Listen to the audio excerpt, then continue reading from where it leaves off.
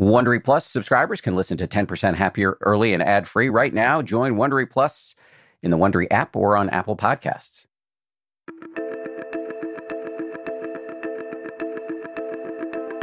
This is the 10% Happier podcast. I'm Dan Harris.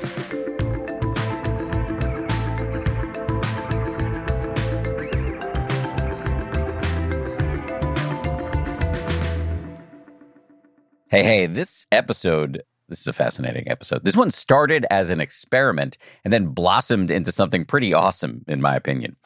Alexander Dreymon is the star of a great show on Netflix. It's called The Last Kingdom. On this show, Alexander plays a Viking. So you're literally not going to find a guy who is more stereotypically masculine. But I've gotten to know Alexander recently, and he's also incredibly thoughtful. I met him because he's now engaged to an old friend of mine, Allison Williams, who's also an actor. You might know Allison from the recent mega hit movie Megan and also the hit HBO show Girls. Anyway, I've known Allison for quite a while, and now she's got a relationship and a baby with Alexander Dreymon. I asked Alexander to come on the show, as I mentioned at the top, as a kind of experiment. So a little bit of context here. We've been thinking about changing the way we do our Friday bonuses. Instead of just posting guided meditations, which, by the way, we will continue to do, we're also going to start bringing on different kinds of guests and having shorter conversations about what notable people do to be happy. You know, usually on this show, we talk to meditation teachers and scientists and occasionally a celebrity, but we're hoping that in this new shorter format, we'll be able to talk to all different kinds of people. So, you know, athletes, actors, business leaders, you name it. But you're, of course, thinking, Dan, this is not Friday. It's Monday. So what's going on?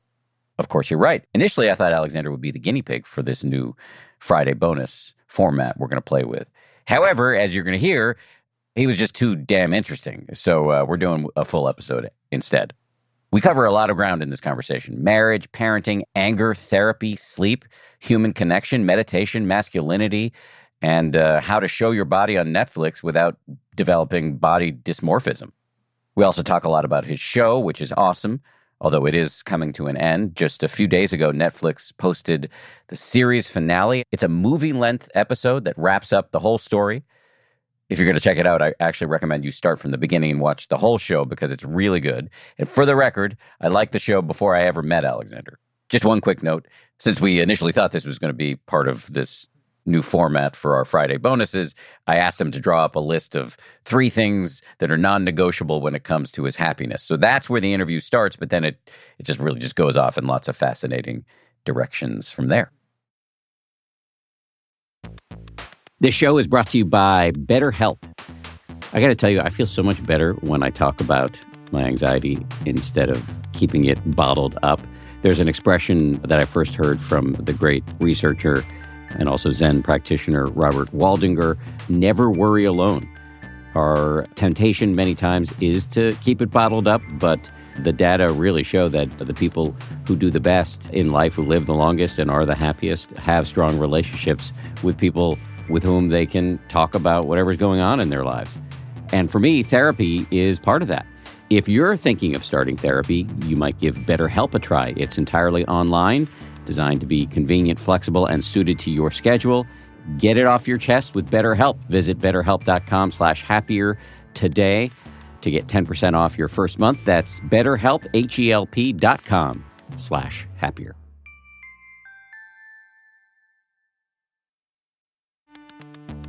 You can count on T-Mobile to help keep you connected. After investing billions to light up their network from big cities to small towns, T-Mobile is America's largest 5G network.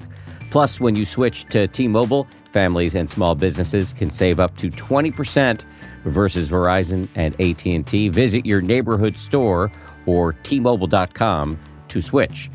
Plan savings with T-Mobile. Third line free on essentials via monthly bill credits versus comparable available plans. Plan features may vary. Credits stop if you cancel or change plans. Audible lets you enjoy all your audio entertainment in one app. You will always find the best of what you love or something new to discover. They offer an incredible selection of audiobooks across every genre, from bestsellers and new releases to celebrity memoirs, mysteries and thrillers, motivation, wellness, business, and more. I've been checking out recently is called Our Share of Night. It's technically, I guess, a horror, but it's definitely literature. I mean, it's incredibly well written, absolutely fascinating. And it really does rhyme with some of the themes that we explore on this show. I highly recommend it, although I'm only through the first 15, 20% of it. But I highly recommend it.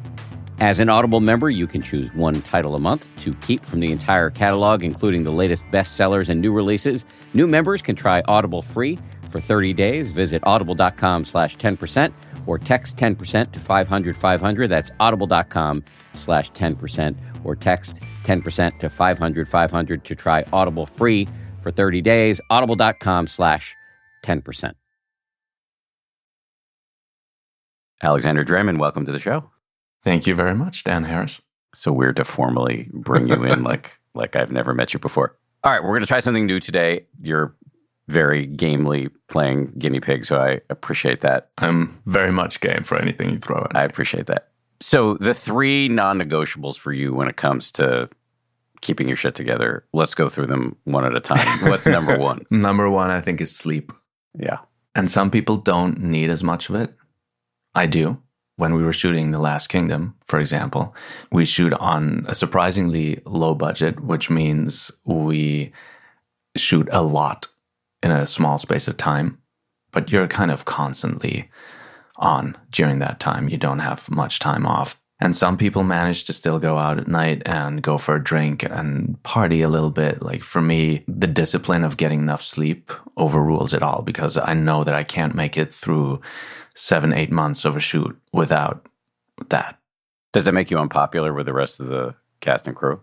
No, we have a great relationship. And it's not like I never go out, but when I can, I do, and I love it. But I only do it when I know that I can catch up afterwards. How much do you need to sleep? My sweet spot is 8 hours. Here's my thing about sleep, because I struggle with sleep personally. I used to wear one of those Oura rings, and do you know what those are? I just got given one, and I haven't really explored it yet, but I'm curious. It's a very cool, and so if anybody from Oura is listening, I have no disrespect at all. It's a very cool technology. It's a ring you wear all the time, and it tracks lots of things about your body. But I found that I was getting really obsessive about sleep, and that the obsession was stopping me from sleeping. That makes sense. Does that ever happen to you? It can happen when I know that I have to get up, I have something important to do, and I have to get enough sleep. And then you can get into that anxiety cycle of not being able to fall asleep because of that. However, funnily enough, just because I used the example of filming The Last Kingdom, towards the beginning of my career as an actor, I found that some of the best work I did was when I didn't have enough sleep, because when you're so tired, you don't really examine what you're doing in the moment, and you just leave yourself alone and you just do it.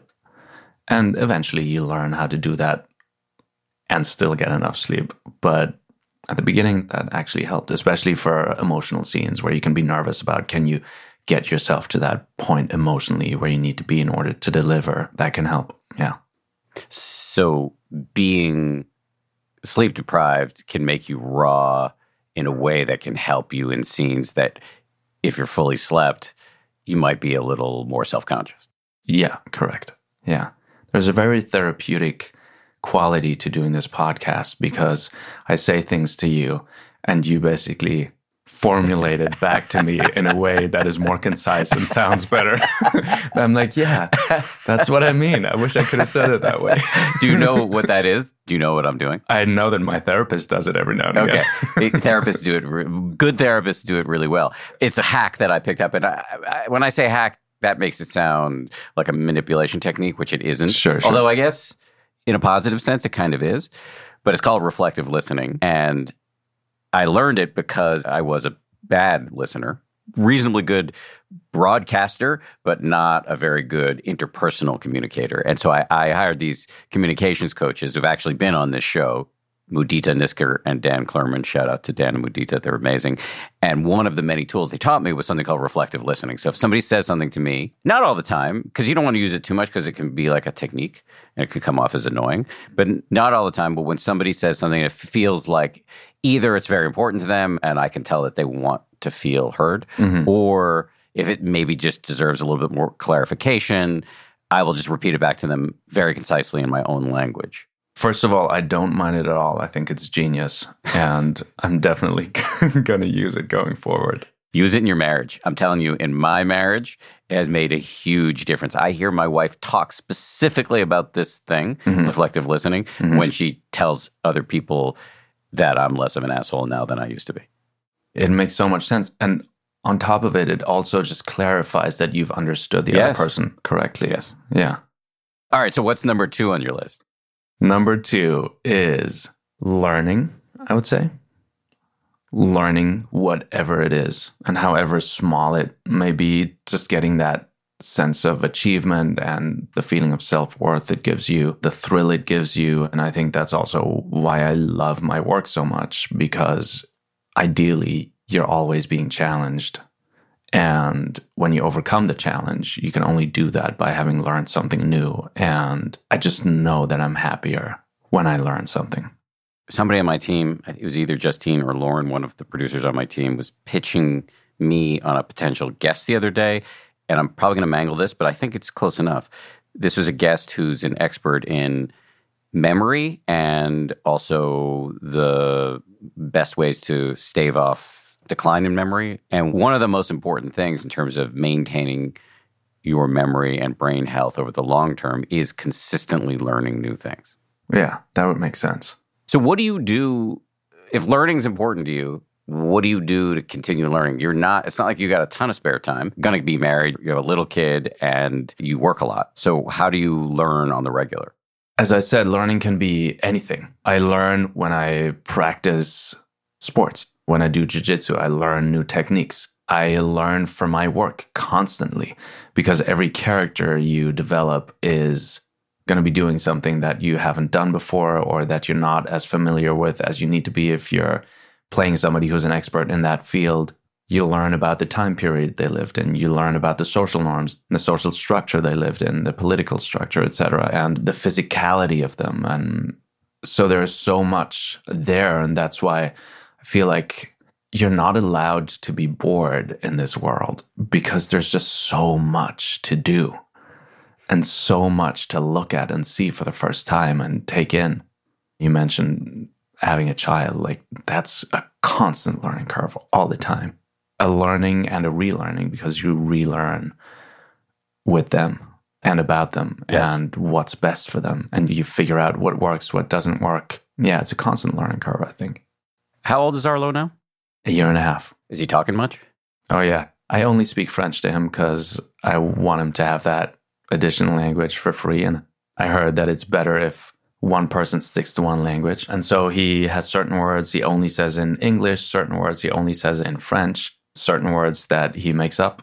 And you understand, like, for example, his word for music or song is iayo, because... E-I-E-I-O. Correct.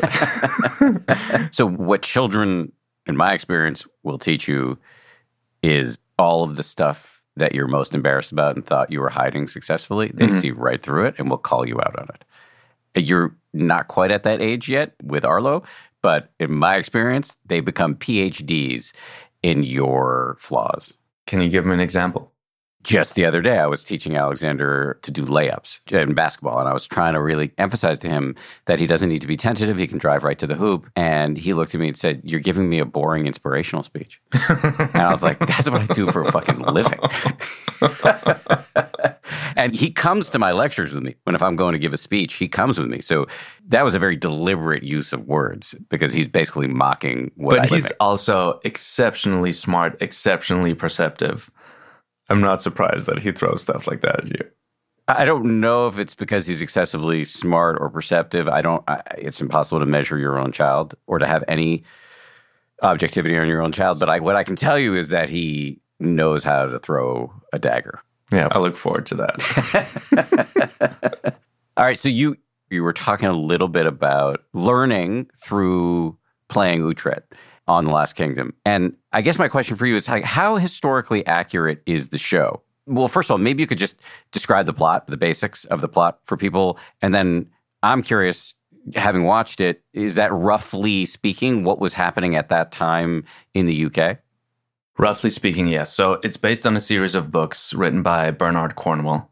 And it is a story set against the backdrop of, quote unquote, the creation of England. So during the time of Alfred the Great, who is said to have been the first king to have had that vision of a unified England. And in his lifetime, he was never able to realize that vision, but his grandson, King Ethelstan, made that happen during the Battle of Brunanburh, which was the last great battle that is said to have unified England. And all the battles and all these rulers are historical figures. Uhtred as a character, Uhtred existed 200 years later and was actually the Lord of Bebbanburg, which is nowadays Bamborough Castle. It still exists. But so during that time, he is a fictional character and the story is told through his eyes. So roughly, yes, it's historically accurate, but there are, of course, a lot of liberties that have been taken in the way that Uhtred is weaving in and out of that story. Very skillfully, I think, the liberties, because it feels, I don't know anything, but it feels real to me. The story is clearly fictional, but when I'm watching it, it feels like I'm watching something like a document of that period of time.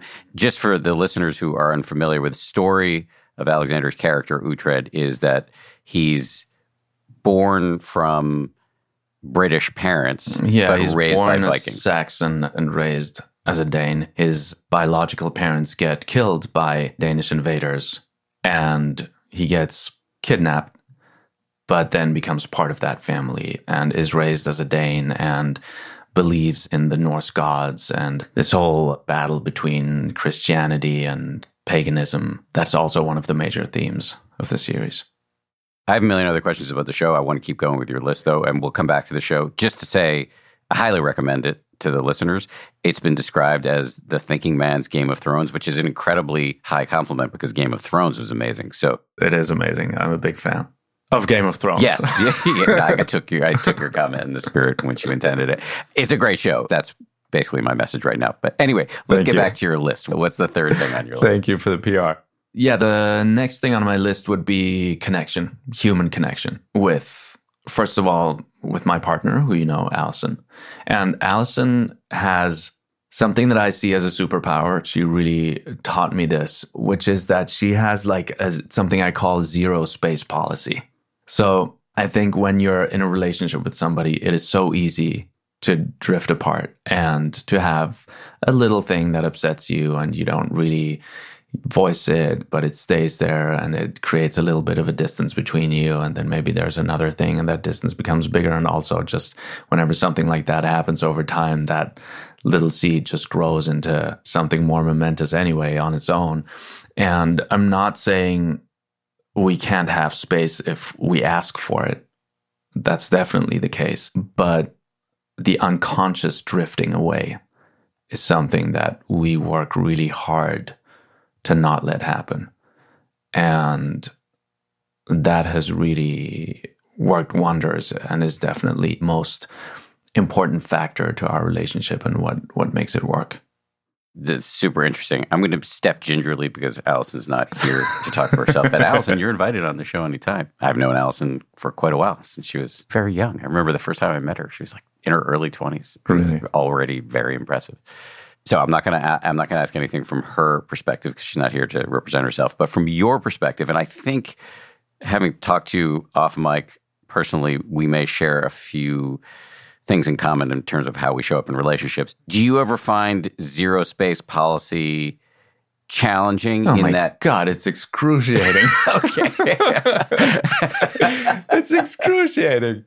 It's so hard because especially as a guy, I think a lot of men function the same way. Like when we chew on a bone, we like to do it on our own.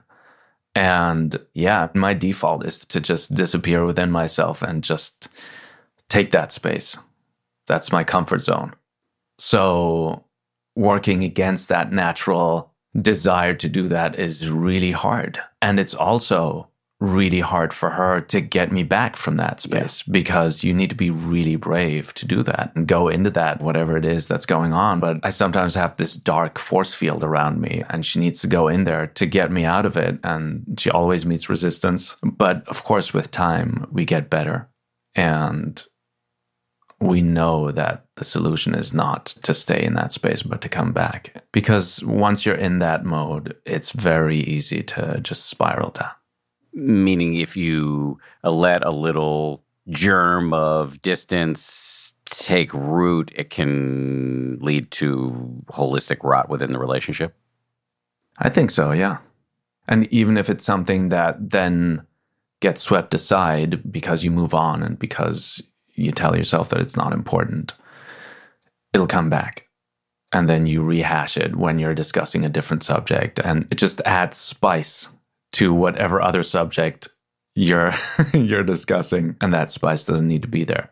It's so interesting. Here I go, just making it all about me. But I'm going to go there. But at least it'll help you not feel alone on this. When you were speaking in Allison's voice about yourself, she describes you as having this dark force field, I believe was the term. I described myself as having that, yeah. I've heard Bianca say similar things about me. Really? That especially pre-meditation days, when I was working a very stressful job at ABC News and I was way too caught up in the politics of it and where I stood at any given moment, she would talk about me coming home with a scowl on my face. And for her, as somebody who, and I think I can say this because she said it publicly, that it's easy for her to be made to feel, especially when she was younger, insecure, right? So she would read the look on my face as a referendum on my feelings about her, when in fact I'm worrying about some shit Peter Jennings said to me at the office or whatever. And I think that we have exactly the same dynamic. Okay. I know exactly what you mean. It's really hard not to take it personally. I've had to really be trained by going to couples counseling and having fights over the years. I think if I had heard you say what you just said, I don't know, even as recently as 5 years ago, I might have just gotten defensive. But now I recognize that everything you said is absolutely true. And how could the other person not take it personally? It's not that hard. Just calmly explaining to the person what's going on and assuring them it's not about them, it's about you. That's just like human interpersonal hygiene 101. Correct. It's not easy, though. Even knowing all of that, it's not easy to do. When you're in a mood. Yeah. Because when I'm angry, I just want to be angry. Yeah. And sometimes I really enjoy being angry. Well, I can see that in your character in the show. Right. He's in pretty constant brooding mode. Oh, yeah. That's true. And that wasn't easy. I think I've had a long journey with anger, and I think I didn't really allow myself to be angry much. And that doesn't mean that I wasn't. But I have had a whole journey with my anger and feeling like I'm allowing myself to be angry, and that's okay. What was going on for you that you didn't feel like it was okay to be angry? That's a really good question. I can't really put my finger on why I didn't feel like I was allowed to be angry, because I certainly was. But I think I just didn't want to upset anybody around me. I wanted to make sure my mom was okay. But of course it does nothing, because people around you can feel that you're upset. And I remember when I think I was 18 or something. I had a lot going on in my life other than just being a teenager, which is a weird period anyway. But, a lot of things that upset me, and I didn't talk about them and I didn't let it out. And there was one night where I was in the car and it was raining, and I was so upset that I hit the gas on the car. I was luckily on a very lonely, country road. There was nobody else around, but I was going fast. And I knew that it was dangerous. And I knew that it was wrong. But that anger inside me, it just felt so good to let it out. Mm-hmm. And I was going faster and faster. And then there was a dip in the road. And as I came out of the dip, the car left the road, just flew up in the air. And when I hit the road again, I lost control of the car and flipped 5 times and ripped out barriers on the side of the road. The car was totaled. I got out without a scratch. I don't know how, but that was a real wake-up call about how important it is to just talk. That's a harrowing story. Do you feel like it all got fixed because you learned your lesson then, or is that carried over into your grown-up life? I think nothing just gets fixed. Agreed. That's the crazy thing. You can live by these rules and by these goals that you set yourself, and you can thrive on that for a period of time, and then you can suddenly forget it. Just like with meditation, I've gone through a period in my life when I was meditating a lot and I was reading a lot about being in the moment, self-awareness and all of these things. And it was a time when I had finished theater school. I was working as a temp. I had very little money. I was not doing the thing that I was passionate about. I was trying to get acting jobs and, audition after audition after audition. I didn't get where I wanted to get. And yet, it was one of the happiest times in my life. And I know that. And yet, life happens and you get busy in a way that you didn't anticipate, and you forget to do it one day, and then you forget to do it the next day, and then suddenly you drift out of it and you forget about it again. And I think it's very similar with anger management. It's very similar with that space that we talked about in a relationship. All of these things you can know and forget again. And so I think it's so important to either have people that remind you of that. Sometimes it's new people that you meet. You did that for me to a wonderful degree in the last couple of months. And of course, when we met, I had just become a dad. So it was difficult to get back into that mode of life right away. But you were a huge factor in getting me back on track in terms of meditation. So thank you. I appreciate it. But yeah, so of course, it was a wake-up call, and it did help me to address the problem at the time. But it's something that I keep coming back to. I think you're pointing to something extremely important. I have a whole little wrap on this that I'll give it quickly. And I apologize to the listeners who've heard me say this before. But before you get annoyed, you listener, this is actually something you need to hear a million times. So deal with it. The word that we use currently is mindfulness. But the ancient Indian word in the language of Pali, P-A-L-I, that was spoken at or around the time of the Buddha, or at least around the time that the Buddha's teaching was written down.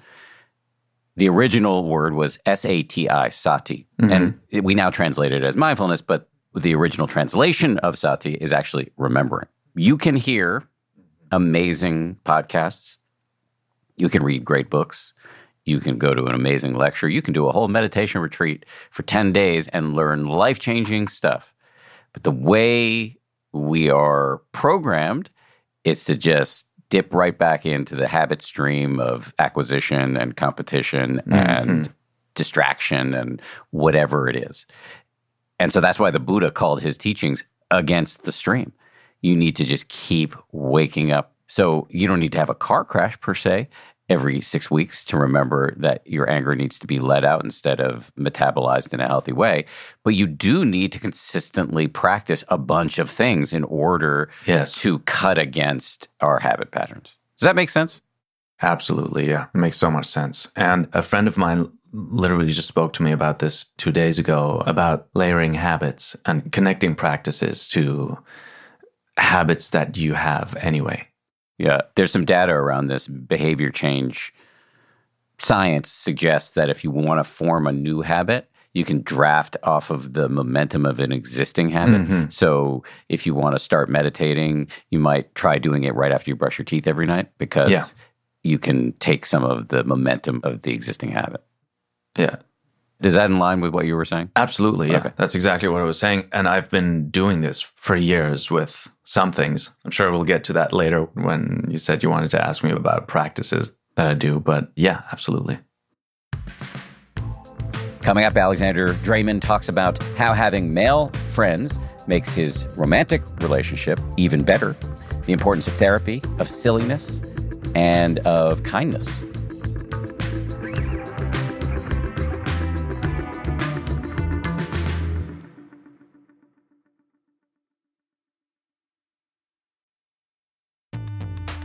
The weather's getting warmer. Time to ditch my jackets and sweaters for shorts and tees. I used to waste my money on clothing that would only last one season. That was until I found Quince. Now I've got high-quality pieces that never go out of style that I will be wearing year after year.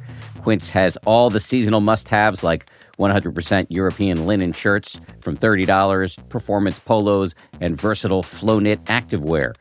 The best part, all Quince items are priced 50 to 80% less than similar brands. By partnering directly with top factories, Quince cuts out the cost of the middleman and passes the savings on to us. And Quince only works with factories that use safe, ethical, and responsible manufacturing practices, along with premium fabrics and finishes. I just made a big order at quince.com. I got 2 pairs of sweatpants that I've just had for like a week, and I already love them. I'm wearing them all the time. Sweatpants are a huge deal to me because I work from home, and I want to look reasonably good, you know, in front of my wife and stuff, but I want to be comfortable, and the Quince sweatpants do the trick. For me, the bottom line is they've got good-looking stuff at low prices. Not a bad recipe. You should go ahead and upgrade your wardrobe. Go to quince.com/happier for free shipping on your order and 365-day returns. That's QUINCE.com/happier to get free shipping and 365-day returns. Quince.com/happier.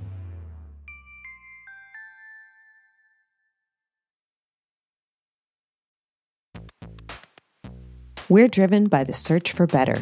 But when it comes to hiring, the best way to search for a candidate isn't to search at all. Don't search, match with Indeed. If you need to hire, you need Indeed. Indeed is your matching and hiring platform with over 350 million global monthly visitors, according to Indeed data, and a matching engine that helps you find quality candidates fast. Ditch the busy work. Use Indeed for scheduling, screening, and messaging so you can connect with candidates faster. And listeners of this show will get a $75 sponsored job credit to get your jobs more visibility at Indeed.com/happier. Just go to Indeed.com/happier right now and support our show by saying you heard about Indeed on this podcast. Indeed.com/happier. Terms and conditions apply. Need to hire? You need Indeed.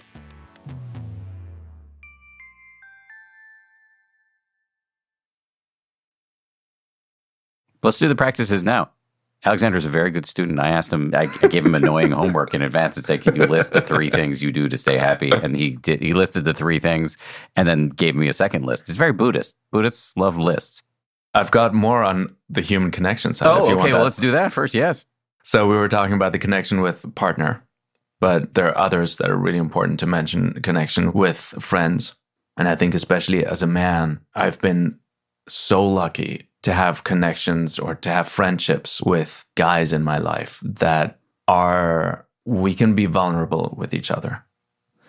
And I think that's a real blessing because I think a lot of guys don't get that because of the way they were brought up, because of the way they're taught what's okay to do and what's not okay to do. And having guys in my life on whose shoulder I can cry when I need to has been one of the most wonderful things, and I cannot recommend it highly enough. Because it's one thing to confide into your partner and have that support, and that's, when you're in a connected relationship, definitely the most important. But I think sometimes it's really important to feel that love from a friendship also.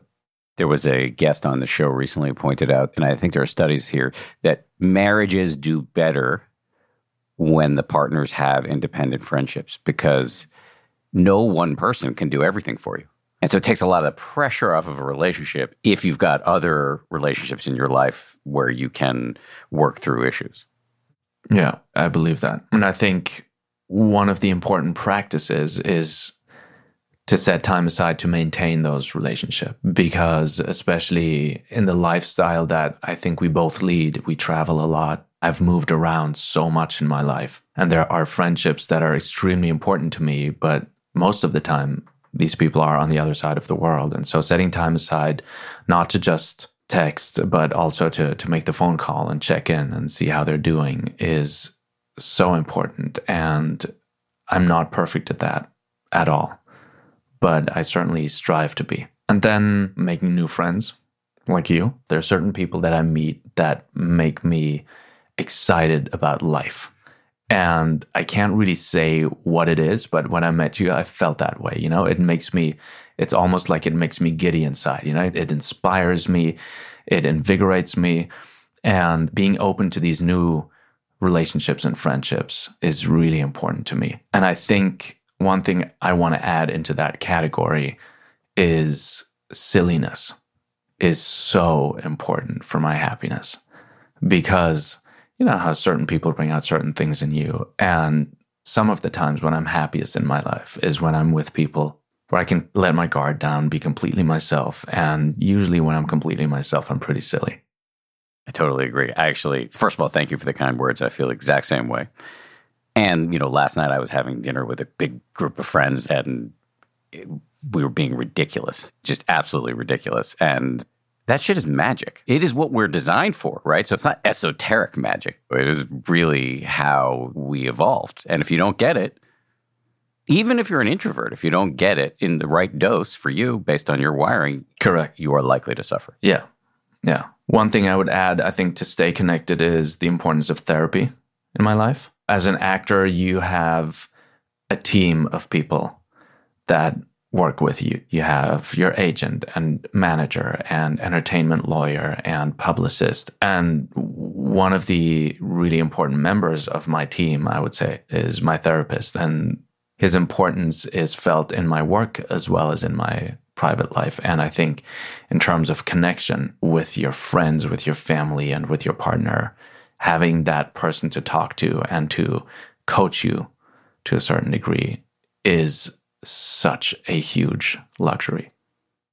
This is maybe an unfair question, but it's a brief question with a long answer, maybe an impossibly long one, which is, what do you get out of therapy?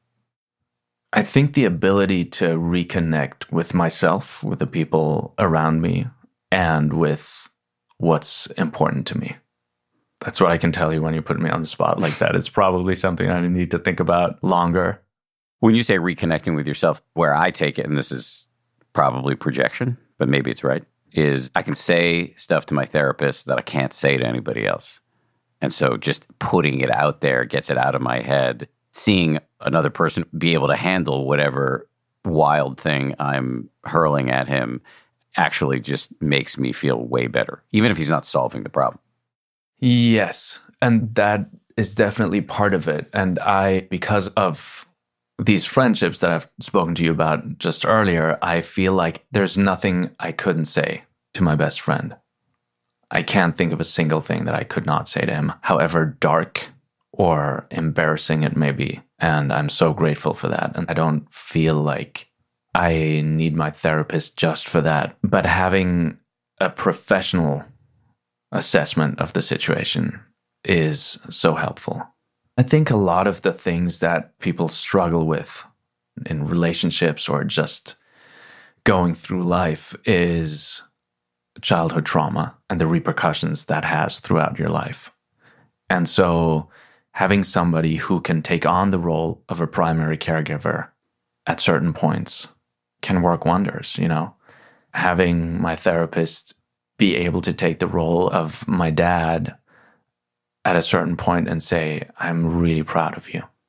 It makes me emotional to think about it. It means so much when you need to hear that. And so having somebody who knows when you need to hear those things and who can say them to you. And same with, we've been talking about anger, like somebody who is comfortable with my anger and who can see that ugly side of me and who still will give me their respect is amazing. It's life-changing. Nobody has perfect parents, and I know you love your parents. Given that nobody has perfect parents, if you can have a therapist who can step in and make up for whatever deficiencies are there, we're both parents. Neither of us is a perfect parent, so we will have deficiencies too that hopefully some therapist can make up for. They keep me up at night. What am I not doing right? How am I fucking him up? Yes, a lot of things I could say about that, but not about how you're fucking your son. Somewhere in the last 10 minutes, you said something about men that I just made a mental note that I wanted to bring back up with you. I mean, I think you have a very cool opportunity, and I've said this to you before, but you are in the culture as an avatar of masculinity. You play a Viking.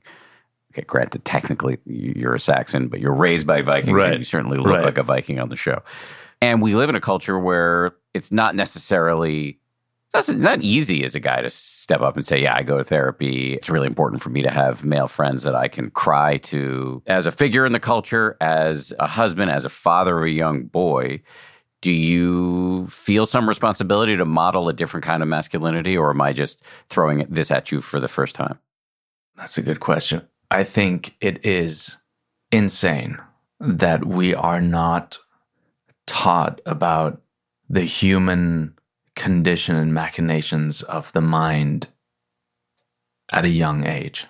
It is insane that this is not something that is part of every curriculum at school, how certain things affect you and what repercussions they have on your life, on your relationships, how you can project certain things that are really your own onto somebody that you're close to, and how that affects them and what repercussions that has on your relationships, and all of these things that become clear to you when you work with a good therapist are things that everybody should know about, because it would literally make everybody's lives better. It would make everybody's relationships better, whether it's on a personal level or at work. So if I can in some way contribute to opening people up to the idea of giving that a shot, then I will very gladly take on that responsibility. Yeah. I think it's an amazing opportunity you have. And I'm proud of you to watch you take advantage of it. It's an incredible service you can provide, because there is so much emotional stunting among men, myself included. I'm not saying this with any judgment. That can be counteracted by having positive role models out there in the culture. That's my opinion. I'm not saying it's easy to do, but I think it's important to do. Well, yeah, it's not something that I took a conscious decision of doing. And you hinted at this when you invited me to the podcast, and I feel very honored by it. But I think it's something that's so important to talk about. And I think destigmatizing that is of ultimate importance, yeah. I think this interview is going to help in that very regard. So thank you. Great. Keep on working down your list. Okay, well, the last point of my human connection list is kindness and the importance of kindness towards people that are in your life, but also just towards strangers. It is so much fun to just be kind to somebody that you have no connection to, that you don't need to be kind to for any particular reason. It's just fun. It can get me out of a bad mood. It can really make my day. It adds so much to my happiness. And I think if you strive to operate with kindness as much as possible, then you are going to live a happier life, because your work environment will be better. And you will have people that are going to support you when you need support. Cannot recommend it highly enough. Kindness is one of these words that it's easy to overlook because, I don't know, they knit it onto throw pillows and use it as a hashtag on Instagram, and it can come off as like an empty bromide. But sure, again, ton of data here. The better your relationships, the better everything is going to go for you. One thing I know about you from talking to Allison is that you'll talk to anybody and you'll make friends with strangers. And if you're staying at a hotel for a long time, like, you'll get to know the whole staff. And that's a real, I don't know if we could call it a practice. It's just something you do naturally or deliberately. I don't know. I guess what I'm building to here is a question, which is, do you ever feel like you need to put up some boundaries? Yeah.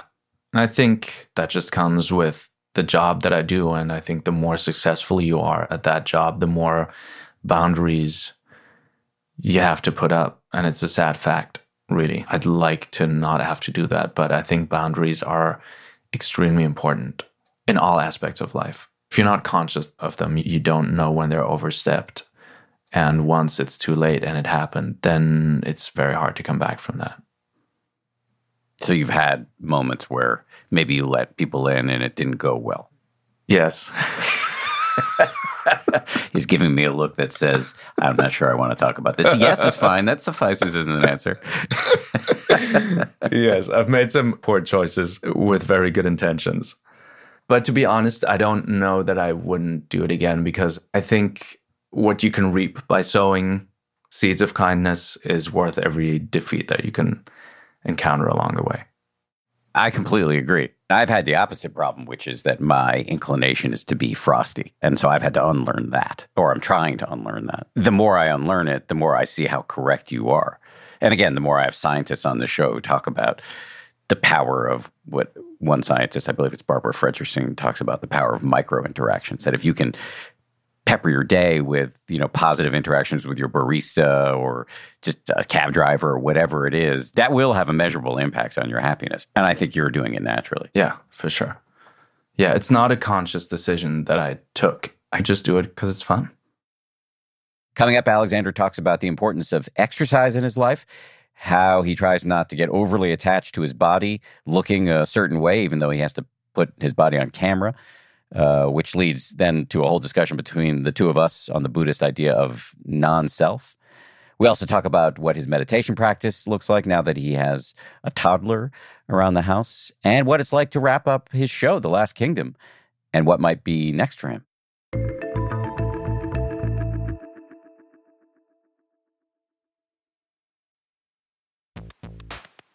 I love cats. I make no secret of that. We've got 4 cats. But here's the thing about felines. They poop a lot. You need kitty litter, and you need that kitty litter to do the job, which is why I'm proud to recommend Tidy Care Alert, which has long-lasting ammonia control, so your house or your apartment or your yurt or wherever you live does not smell like you have 4 cats or however many cats you happen to have. No judgment here. It's low dust and lightweight, which means no lugging heavy bags of cat litter up the stairs, and it's from the brand most often recommended and personally used by veterinarians. Tidy Care Alert uses color-changing crystals to detect potential concerns and help put your mind at ease. Let Tidy Care Alert help keep an eye on your cat's health.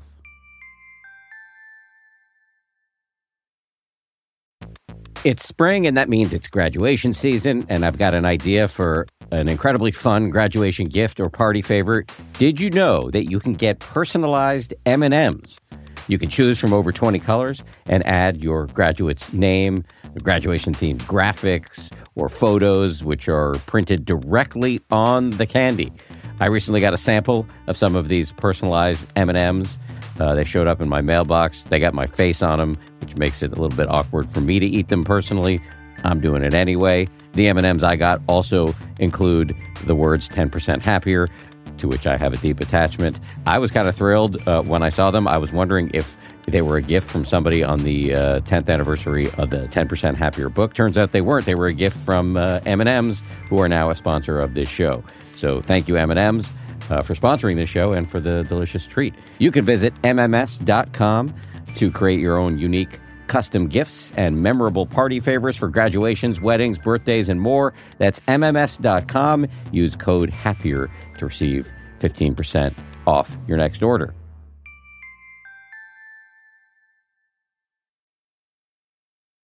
All right, I want to actually ask you about exercise. Now, is exercise on your list of practices? Absolutely, yeah. Yeah. Okay. I told you before we started rolling that I just picked a random episode last night just to get myself back into The Last Kingdom. And there's some scene where somebody throws some water at you to wake you up out of bed. Oh, yeah. And you're not wearing a shirt and you have like a 24 pack. And I guess my question is, what does your exercise routine look like? And how do you not get into body dysmorphism and getting overly neurotic or obsessive about how you look, especially since you're going to be filmed and put on Netflix? I gotta say, I'm really lucky in that area because I really enjoy physical exercise and I really enjoy eating healthy foods. I don't have to make myself do that. So that's a huge plus. Of course, there are so many days, especially while I'm shooting the show, when there's so little time and when I'm exhausted and then I have to force myself to work out. But I really just have to force myself to start. Once I get started, I feel joy. I get it that you feel joy when you're exercising and that you don't mind eating a bowl of kale on the regular. But if you're going to be filmed with your torso uncovered, how do you not get obsessive about how you look? And does that not set you up for struggle as you get older and inevitably the body changes? That's a really good question. I had, end of 2018, I think I had a sparring accident and I bent my leg the wrong way at the knee towards the side, and I had to get meniscus surgery. And so during that time, the physical side was just gone. I couldn't do anything for a certain amount of time. And I really had like a bit of a reckoning with myself because it's so part of my identity. I really asked myself, like, if I'm not my body anymore, what am I? It's a That's a deep question. It's a bit of a deep question, but it's an important one to ask yourself, I think. What am I if I'm in an accident and my face gets damaged, distorted? Can I still do my job? Do people still feel the same way about me? And in the end, you're going to lose it anyway. Exactly. And so if you don't want to get into this space of where you're not comfortable growing old, you're going to have to find some other stuff that you can hold on to. And so I saw a video once of somebody whose name I can't remember who said, what defines you? What are you? And this person said, well, it's easy to think that your thoughts and feelings, but your thoughts can change. Your feelings change by the minute. You're not your body, because I think it takes about 7 years for every single cell to be replaced in your body. So you are physically not the same person you were 7 years ago by any means. The only thing that is constant is your awareness. Hearing that was really important to me because I grew up in lots of different places and with different languages. And so it feels like I've had different lives. And sometimes it's really difficult to reconcile these lives and realize that they're all the same person, that this was all me. Because sometimes I think back to when I was a kid at some point, and I'm like, this world is so different from the world that I live in now. How is that still me? But then when I think back to my awareness, I can connect with that, and it gives me that through line back. I think that's why it's so important to practice mindfulness, because it brings you back to that, which is really all you have, for sure. And this is where things get really weird, and I have not really had this experience that much, but if at the deep end of the pool of mindfulness, you'll see that you don't even have awareness, that there's no continuity to that either. Oh my God, I'm not there yet.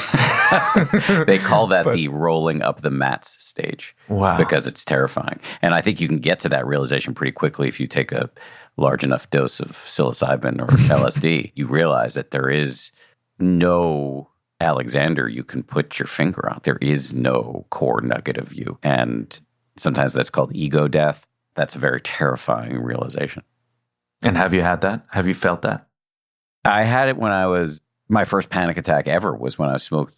I used to smoke weed when I was a kid, and remember being in high school and smoking weed, and every once in a while, it was like Russian roulette when I smoked weed. Sometimes it was fine, and then every once in a while, I just realized that the insubstantiality of my ego and how right now it's now, but no, now it's now. And now it's now, and there isn't anything to hold on to. I don't know if I'm even articulating this correctly, but that totally get what you mean. Yeah. Yeah, that terrified me. I've had, as a grown-up on meditation retreats where things slow down enough, or actually, paradoxically, the chatter slows down in your mind, but your ability to notice all of what's coming through your senses speeds up. So it feels like you're really able to notice hearing, seeing, smelling, thinking very rapidly. You can see how rapidly your mind is cycling through all of these inputs. In other words, I've been on meditation retreat for 7 or 8 days, and I have a moment where the chatter really comes down, and I see how rapid the mind moves, how quickly everything's changing. There can't be some solid me because everything's changing all the time. And seeing it in that context, in my late 40s or early 50s, and not stoned, and I've spent 7 days to get to this point, it's a little less terrifying. Mm-hmm. But for some people, even that can be, and maybe they're just seeing it in a more vivid way than I've had the luxury of seeing it. But for a lot of people, that can be terrifying too, because you're just seeing that the one thing you thought was solid, your sense of self, that's a wisp too. That's like, as the Buddha would say, a bubble in a stream. What did you get after that?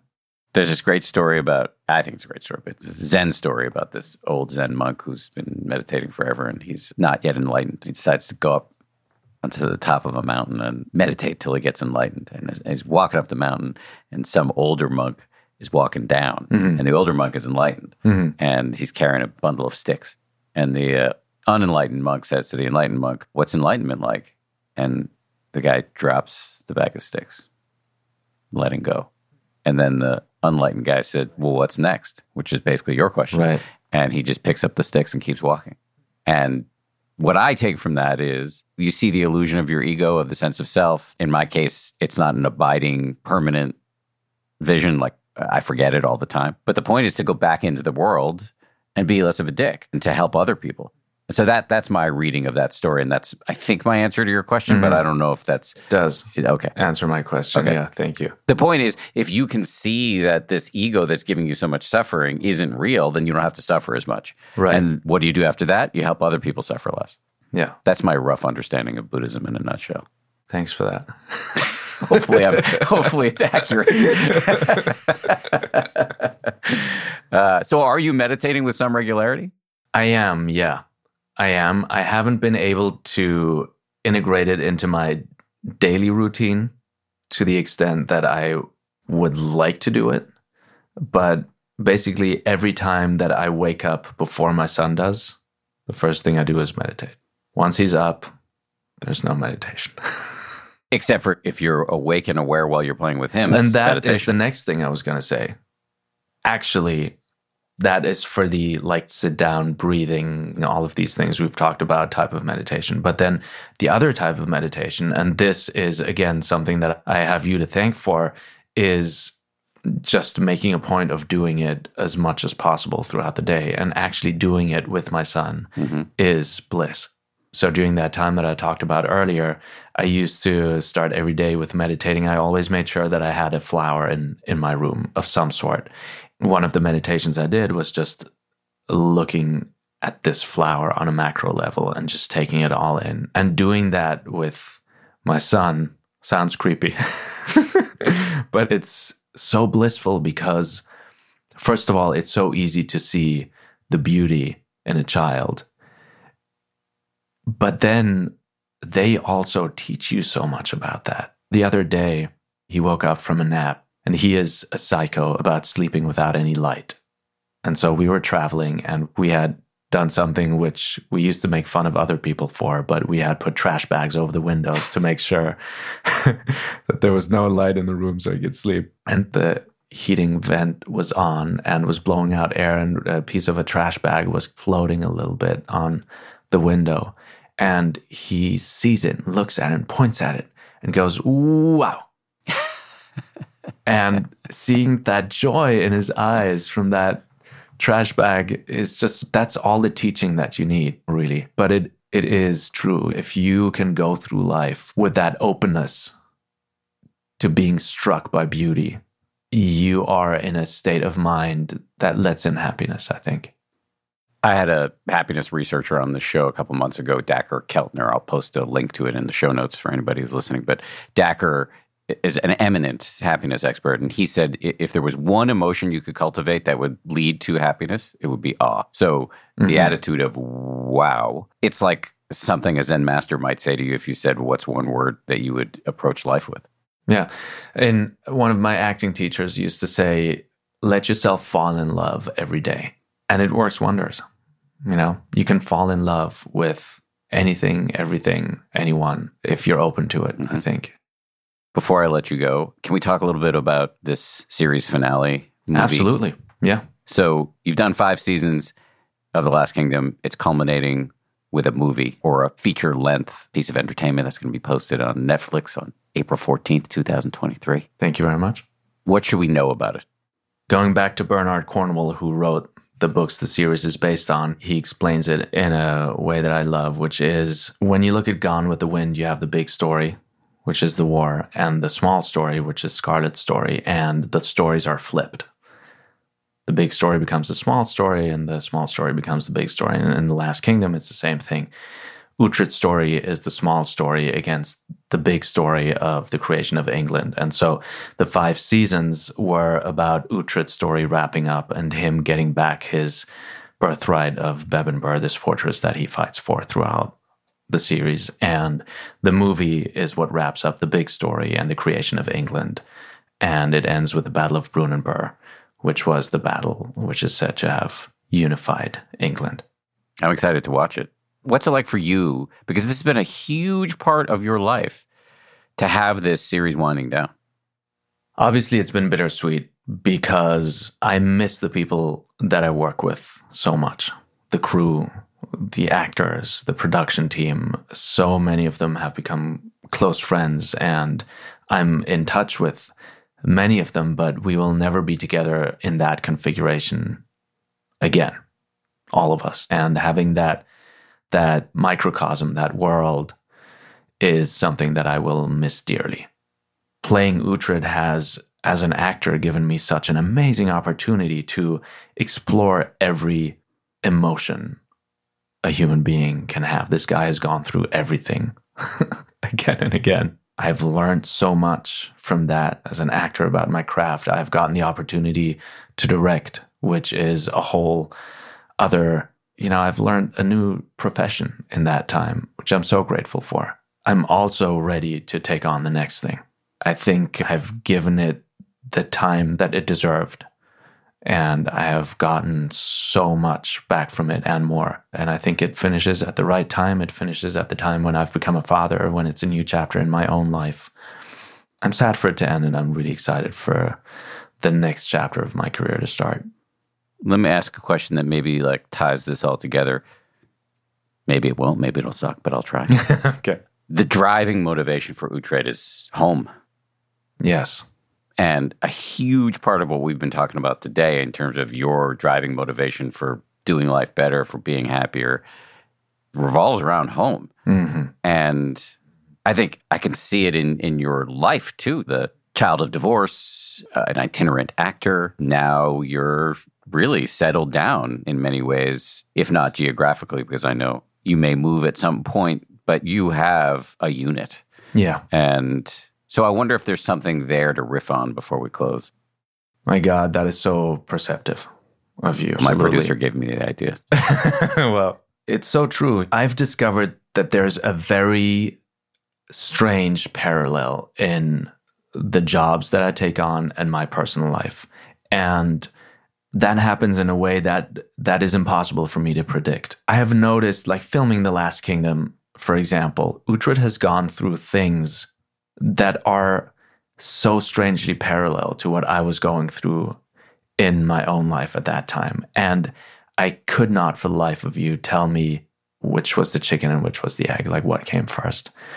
And in a weird way, Uhtred's journey and his debate and struggle about finding a home and what that means and what a home is has been a huge parallel in my own life, and has been a huge part of my relationship with Allison as well. Because the question of whether a home is a physical place or whether it's a person or a unit is something that has been a big topic for us, because I've been very used to living a very nomadic lifestyle. And for me, the idea of a home was a group of people, the pursuit of my passion. But I think through Allison, I've learned that it also needs to be a place to a certain degree. And I think when you become a dad, you have to create a bit of a nest for your child. And I feel very grateful that I've been able to explore that topic so much with this character, because it made me think a lot about what it means for myself to have a home and the importance of the different factors in that. And just as he has found a home, like you said, I found a home. It is the unit that I've created and the family that I've created. And so funnily, I think Uhtred's story wraps up in him having found a home at the same time as I feel like I found a home and a solid base for the next chapter in my life. It's a nice place to leave it. Yeah. This was really fun. Really fun for me. You crushed it. Not that you need my validation, but you did a great job. I feel very honored to have been asked to partake in this podcast because I'm a big fan. It's added a lot to my life. So thank you for that. Thank you for letting me come on. Pleasure. Thanks again to Alexander. I really appreciate him participating in this experiment gone right. Thank you to you for listening, and thanks most of all to everybody who works so hard on this show. 10% Happier is produced by Tara Anderson. Go Tara. She took the lead on this episode on short notice, so thank you for that, Tara. Gabrielle Zuckerman, DJ Kashmir, Justine Davey, and Lauren Smith. Our supervising producer is Marissa Schneiderman, and Kimmy Regler is our managing producer. Scoring and mixing by Peter Bonaventure of Ultraviolet Audio. We'll see you all on Wednesday for a brand new episode with Dr. Gabor Mate.